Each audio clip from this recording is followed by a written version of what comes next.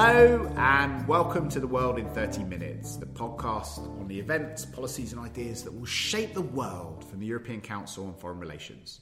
My name is Mark Leonard and I am joining you in a week of great international turmoil. So great, in fact, that we can't choose a single topic for this podcast. So we're going to be looking at two of the huge geopolitical, geostrategic stories which have erupted over the last few days. Firstly, we're going to follow the headlines and look at the consequences of the attack on Sergei Skripal and his daughter in the UK by exploring how this growing story is going to change not just the British relationship with Russia, but what it means for the future of the West at a time when Donald Trump has also got rid of his Secretary of State, Rex Tillerson, and is installing a new national security team. But maybe an even bigger and more important story was emerging as this started, which was the eruption of an enormous trade war. Something which we have also talked about in the past as a theoretical possibility, but is now real. And we're also watching what that means for the US role in the world and for the EU relationship with the US, but also with other great powers.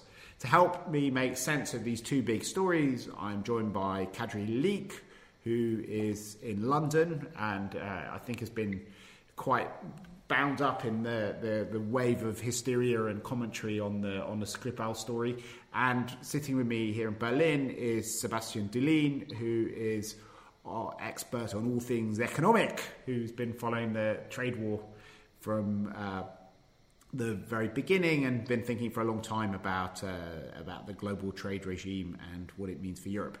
So, Kadri, why don't we start with the Skripal story? And we have just heard about some of the. Well, why don't you tell us where we're at? Well, where we are on 5th of March, a former Russian military intelligence officer who worked as double agent for the UK was found together with his daughter collapsed on a bench in Salisbury.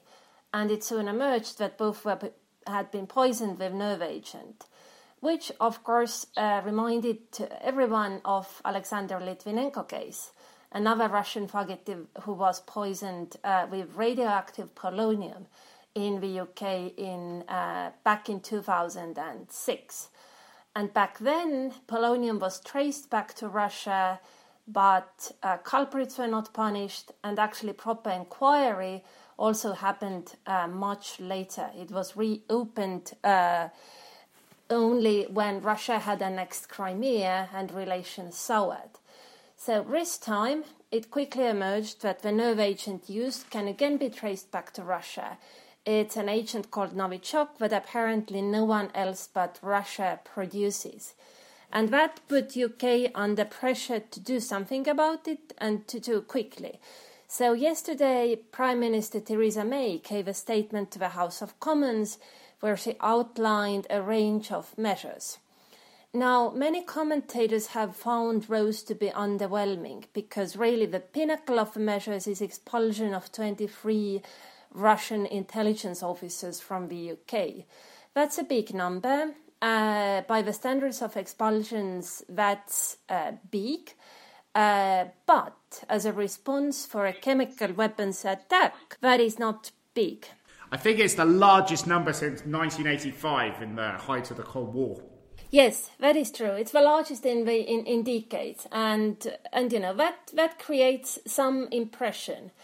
And then there are some further measures outlined to be taken later on, and that involves greater scrutiny of Russian visitors and their money and potential asset freezes. For what it's worth, I actually think that this range of measures is quite prudent. Britain leaves itself ample room to escalate as investigation proceeds, as we get more detailed, and as it manages to build up support among allies. Support has not really been bad. I mean, everyone has voiced concern and taken Britain's side. But of course, things will be trickier when there is a need to agree about concrete measures, be they new sanctions or whatever. So that's going to be complicated, and I think it was wise of London not to call for something they cannot deliver. I think it was also wise that the government refrained from doing some things that would be self-harm, such as banning Russian TV channel RT, that is not really important, but Russia would have retaliated by kicking out many British outlets from Russia, and British channels, in contrast, are important source of Russia-related news and analysis to the whole Western world. So we clearly would have suffered more. I'm also happy that we didn't lump together different issues, such as, starting to arm Ukraine as a response to attack by Russia on the UK, because I think we deserve to be kept separate. Ukraine is entitled to its sovereignty regardless of how Russia behaves. That all makes a lot of sense. One of the big questions as well is whether these measures actually have got a real goal beyond punishing Russia and showing that Britain is kind of angry.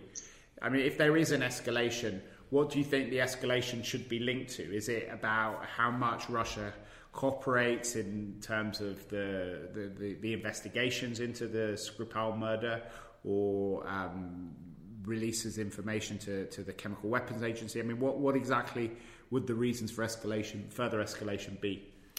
Well, I think the reason for further escalation, should be non-cooperation. And let's see what Russia does. Because when we come to Russia's motivation and behavior, I cannot make sense of this whole story. And I have asked everyone I trust in Russia, and they cannot either, because it is out of character. I mean, Skripal was what they call a traded spy. He was exchanged. Such people usually are immune. They are no danger in terms of the potential to share information. Everything they could share is known, that's taken into account.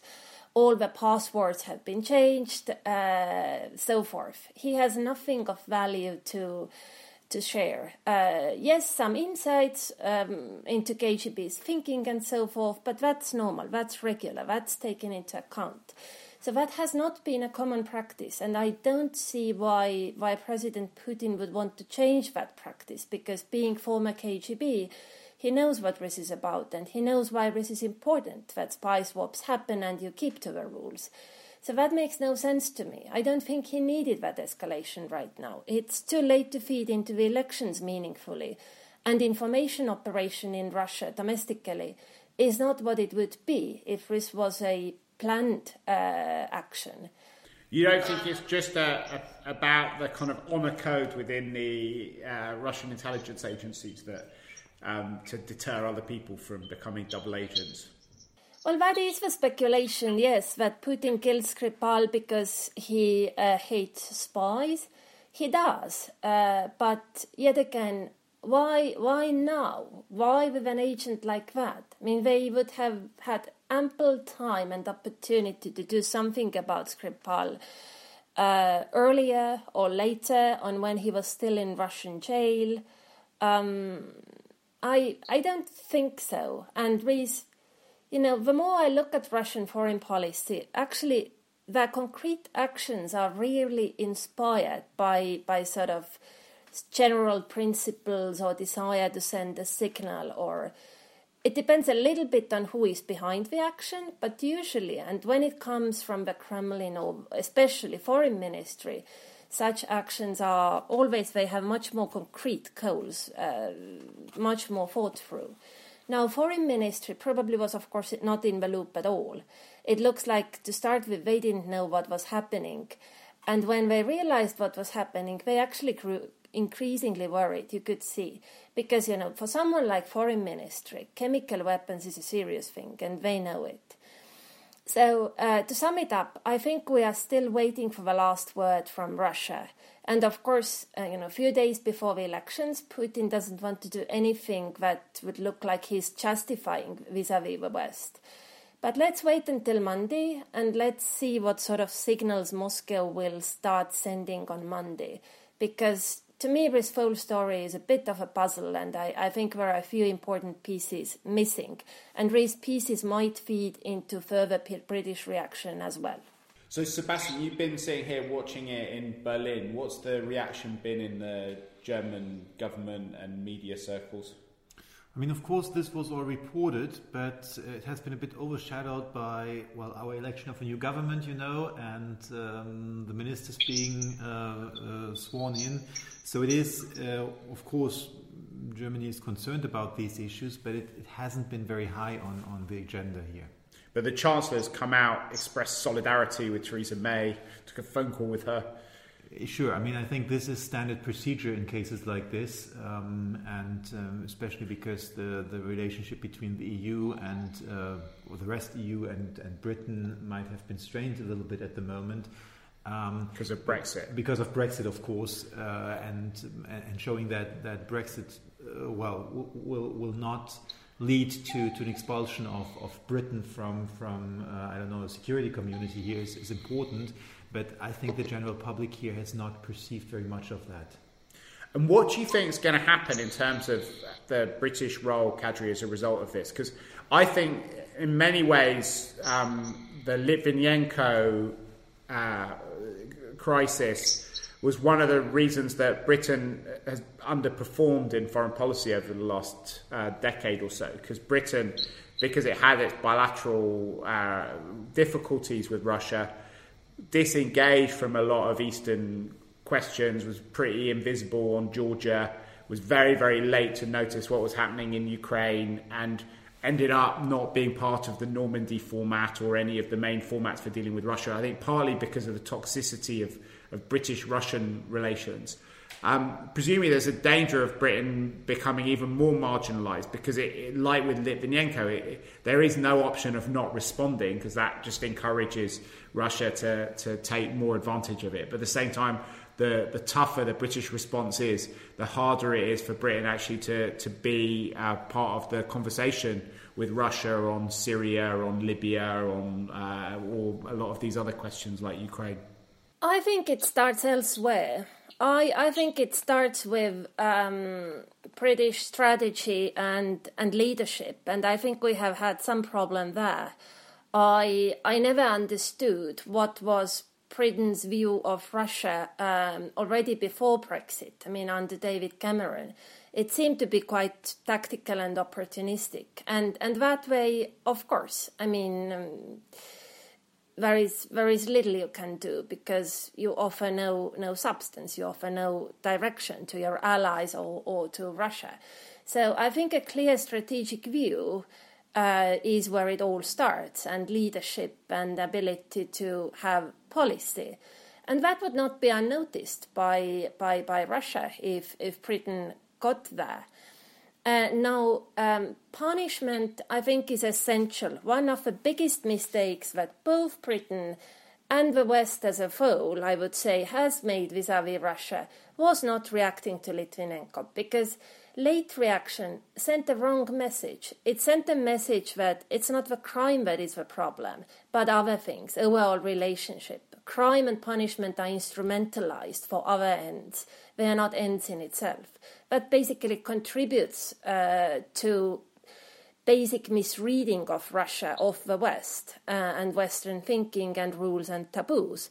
And that is an issue that complicates many things with Russia. So it is time to make clear to Russia that crime is linked to punishment. And that's why I'm also happy about Theresa May's statement yesterday.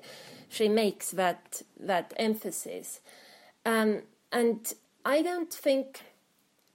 Also, when you look at Russia's behavior, they know when they are guilty. And they behave accordingly. And I cannot imagine that a chemical weapons attack on the soil of a Western country would be something that we could just brush off. They have to be worried. Actually, that's exactly what they're doing. It was fascinating looking at the response. You said the Russian Foreign Ministry was probably not in the loop, and it probably wasn't in the loop. But their response was a masterpiece of modern Russian diplomacy, where they were mocking Britain for its reaction, tweeting out ironic photos after Theresa May said that Russia was very probably involved in the question. They then put out a series of other tweets of events which Russia was probably involved with, like the sinking of the Titanic and other negative things. And I think that's one of the reasons why the British government is feeling the need to respond more aggressively, because Russia doesn't seem to be taking it seriously and is mocking rather than acting as a kind of responsible partner in terms of finding out what went on and what to deal with it. Indeed, yes, Russian embassy has adopted that ironic, sarcastic style. To be honest, I'm not sure that this actually is a good thing to do in general, but that is up to them. And yes, to that incident, they reacted exactly that way. The same way they react to many other claims in the UK that often are indeed baseless, like, Russia being behind Brexit. I see no evidence of that, and all the fake news that played a role in Brexit were homemade. So on this one, I think Russian embassy is entirely entitled to be sarcastic. Whether to express it so publicly, that's another question. But so at first they thought that was another sort of British scare, unfounded. But I think when detail emerged, they got gradually more serious, and you could see that too. So yet again, it took them a while to catch up with the events, but now I think they are there. It's not a given that they still know what really happened, because, if these were some shadowy forces from inside Russia, foreign minister will not necessarily know about it. What is interesting to me is Putin's reaction, and from Putin so far, I think we have only one statement to Steve Rosenberg, who walked up to him and asked about it, and Putin basically declined to speak about it because he was visiting some agriculture enterprise and said that we won't discuss those things. Steve Rosenberg from the BBC. I think we should move on to our second major conflict, which is this trade war which has evolved. Sebastian, do you want to... it's now been going on for a few days. We've had some tweets. We've had some measures, some countermeasures. Do you want to tell us where we're at?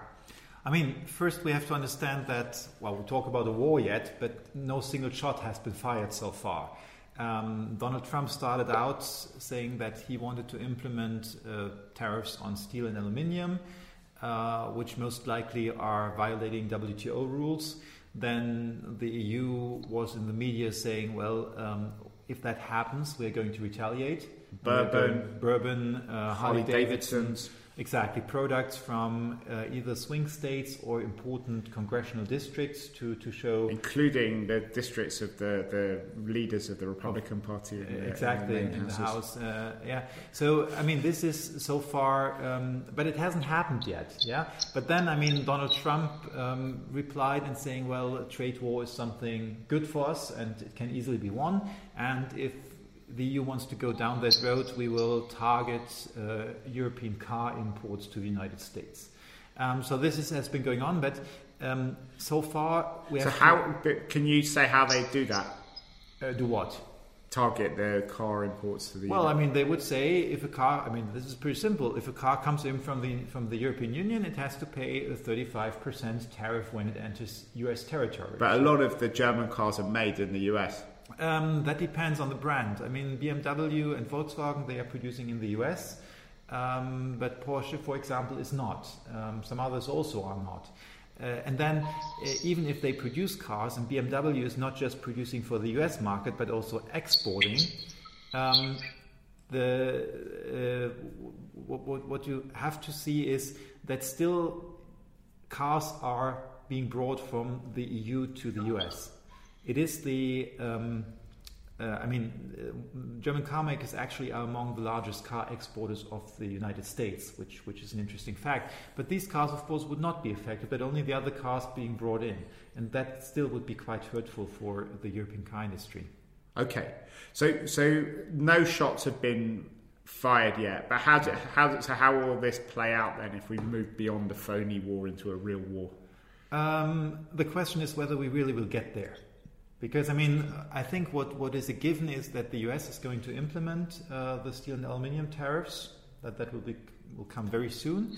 And then the question is the EU really going to retaliate? So do you want to talk a bit more? Because the stated goal of this is to stop China from flooding the US with cheap subsidized steel. The stated goal is a bit difficult. The stated goal is to say, or Trump has said that they have to protect their steel and aluminum industry because it's vital for national defense. The question is, they still have steel and aluminum industry, and there's no sign that it will go completely out of business anytime soon. Plus, at the moment, there aren't that many steel imports from China into the United States because many of these imports are already regulated under safeguard measures and so on. So most of the steel actually comes from other sources, from South Korea, Japan, the EU, India, Brazil. What Trump is trying to do is to get the steel industry a breathing room. And I think in one of the papers it was said that they want to increase capacity utilization in the US steel industry to 85% again. So this, if you look at that, it's a clear protectionist measure to protect domestic steel industries. So, Kadri, how is the American action being seen in other parts of the world? Because one of the interesting things about this is that Trump is introducing these measures at a time when everything in international relations is becoming much more zero-sum. We're going to talk a bit more, I think, about the Chinese response as well with Sebastian and what the Europeans could do if this escalates. But be interesting to hear what the Russians are saying about this. Do they see this as something which is going to blow up the West? I haven't seen actually extensive Russian commentary to it, to be honest. But of course, Russia would view it in terms of Western coherence, and they are interested to see what it means to world order as such. They are asking whether the world order and allied relationships are changing their nature and becoming mercantile in nature, valueless, and what that means to them. And actually, that was already the judgment earlier in the Trump era, that in such a world, actually, Russia is not very well equipped to operate at all. So Russia might dislike the West, but actually, in nature, Russia is sort of ideological power. And in a mercantile world, it will find it hard to operate. It's not attractive enough, and that's not its modus operandi at all. So in general, I think that Trump is difficult for Russia. The way he is changing the world, on the surface, you could think that Russia likes it, but in reality, it is not necessarily so. It complicates life for them in new ways, and they don't really have responses to those new ways. For as long as the West was coherent and tried to set the norms, Russia was getting more and more skilled using its disruptive power. But now, with Trump, those things have become a lot more complicated. And that's another reason why this whole Skripal story to me is puzzling. I don't think that in a moment in the world like the one we have now, Russia would want to escalate like that. So, Sebastian, you talked a bit about some of the local parts of this escalation, what the Trump administration is doing and what the Europeans are talking about doing. There is also, in many European minds, a kind of deeper worry that this isn't just about a little trade war, but that this could actually be about a fundamental disruption of the World Trade Organization and the whole way that we thought about trade order over the last few years. Mm-hmm. I mean, Donald Trump has hinted that he would be willing to pull out of the World Trade Organization if the World Trade Organization is detrimental to the United States' interest. And this is, in fact, something this could lead to. I mean, just imagine if now shots are fired at some point. So the EU retaliates against Bourbon and Harley-Davidsons, and then the US retaliates against European cars. The EU would probably be forced to retaliate again. And the WTO most likely in these cases would rule in favor of the European Union. We don't know exactly, because Trump could say this is national security. That would be Article 21 in the WTO rules, which has never been tested in dispute settlement. So the result really could be that, if the WTO rules against the US, then Trump could say, well, they are stacked against us, so we just pull out. And this is a completely plausible scenario. And is the WTO an organisation that moves that fast? Because, Trump obviously might be president for another 6 years, 6.5 years, but he's not going to be president forever. I thought the WTO was glacially slow and that these decisions might get made, when Ivanka's in the White House. I mean, in principle, you're right. Usually these things move very slowly, but you have things like safeguards, and sometimes you can use also retaliations which have been awarded to you in the past but you haven't used, and you can just pull them out again, and you can just make them active now. So there are tools there that something like that could escalate more quickly, especially if the US says, well, we don't wait for the WTO to rule, but we do A, B, and C, and then the others might just react. And in the end, it will become a political issue. If Donald Trump believes it's maybe helpful for his re-election to pull out of WTO and to make a point out of that, I don't see why he shouldn't or wouldn't do that. And what would that mean? Because one of the things which has happened a lot in recent times has been, a shift away from universal multilateral trade liberalisation towards a much more messy trading system made up of a series of minilateral and bilateral deals between individual countries and different blocks. And the EU's actually done quite well in that world, because it's quite a big bloc itself, so is able to be quite effective in a world where the WTO maybe provides a baseline in terms of dispute settlements, but isn't a kind of central part of the discussion on a lot of issues. I mean, if you go beyond the European Union, most of the world trade is still done under WTO rules. And this is still the backbone of the system. And you see that now that Britain leaves the EU, it will fall back to WTO rules. If we didn't have a WTO, it would not fall back to any rules, but it would have to start negotiating with 150 plus countries on trade. So this still is quite important. Plus, it has been a change from GATT to WTO, that WTO is seen as much more equal access than GATT was, because we have the dispute settlement, which also means the big countries and the industrialized countries have to play by the rules and not just the small countries. And all that would go down the drain. And especially there would be the danger that the rule of the strongest would return to world trade. And the danger here is that some of the big emerging markets and developing countries would also retreat from global trade. So how worried are you about that happening? On a scale of 1 to 10? Well, I would say maybe a 4 at the moment. Okay. So we'll come back and check in with the Dulin monitor as this dispute carries on. But level 4, probably a bit less worried than people are about the Russian thing in the very short term. Wouldn't you say, Kadri? Yes, it seems that the Russian thing has bigger urgency for now, but in the future, let's see. Okay, so that brings this double-headed podcast to a close. We have one thing left to do before we wrap up, which is to talk about our bookshelf segment. Sebastian, what's on your bookshelf at the moment? Frankly, I took out of the library a book on WTO law yesterday to look at the interpretation of Article 21 and 23. It's a big volume, like 1,000 pages, and I don't think I'm going to read it all, but I'll read some chapters on it again. And what about you, Kadri?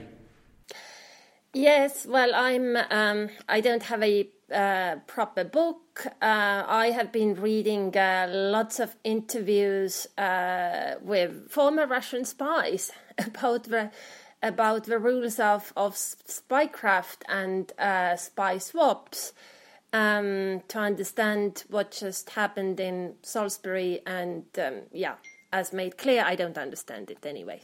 Okay, well, I talking about spying, I've just started quite an interesting book called Liquid Surveillance, which is a kind of dialogue between Zygmunt Bauman and the sociologist who we talked about in the past on this podcast, and an author of many academic studies on surveillance, who is called David Lyon. And the book is a fascinating attempt at looking at how the world is changing as a result, both of the kind of breakdown of a lot of the traditional social structures and the rise of surveillance through drones, through the internet, and all the other ways in which we are putting ourselves and our behaviours out into the open, and shaping the way that our lives work, allowing companies and others to shape the way that our lives work. I hope that you've enjoyed listening to this podcast, and if you have, would ask you to head straight to Facebook or Twitter or whatever other platforms you use to let your friends and acquaintances know about it. But even more helpful than that would be to go to the iTunes page and give us a review or a ranking, because that seems to be the best way of attracting attention to this website. We'll put links up to all the publications that we mentioned, including all of the latest commentary on these two crises at our website, which is www.ecfr.eu/podcasts. The editor of ECFR's podcast is Katarina Botella-Zinaro. Our researcher is Jonathan Hakenbroich. And from Sebastian Delin, Kadri Leek, and myself, Mark Leonard, it's goodbye for now.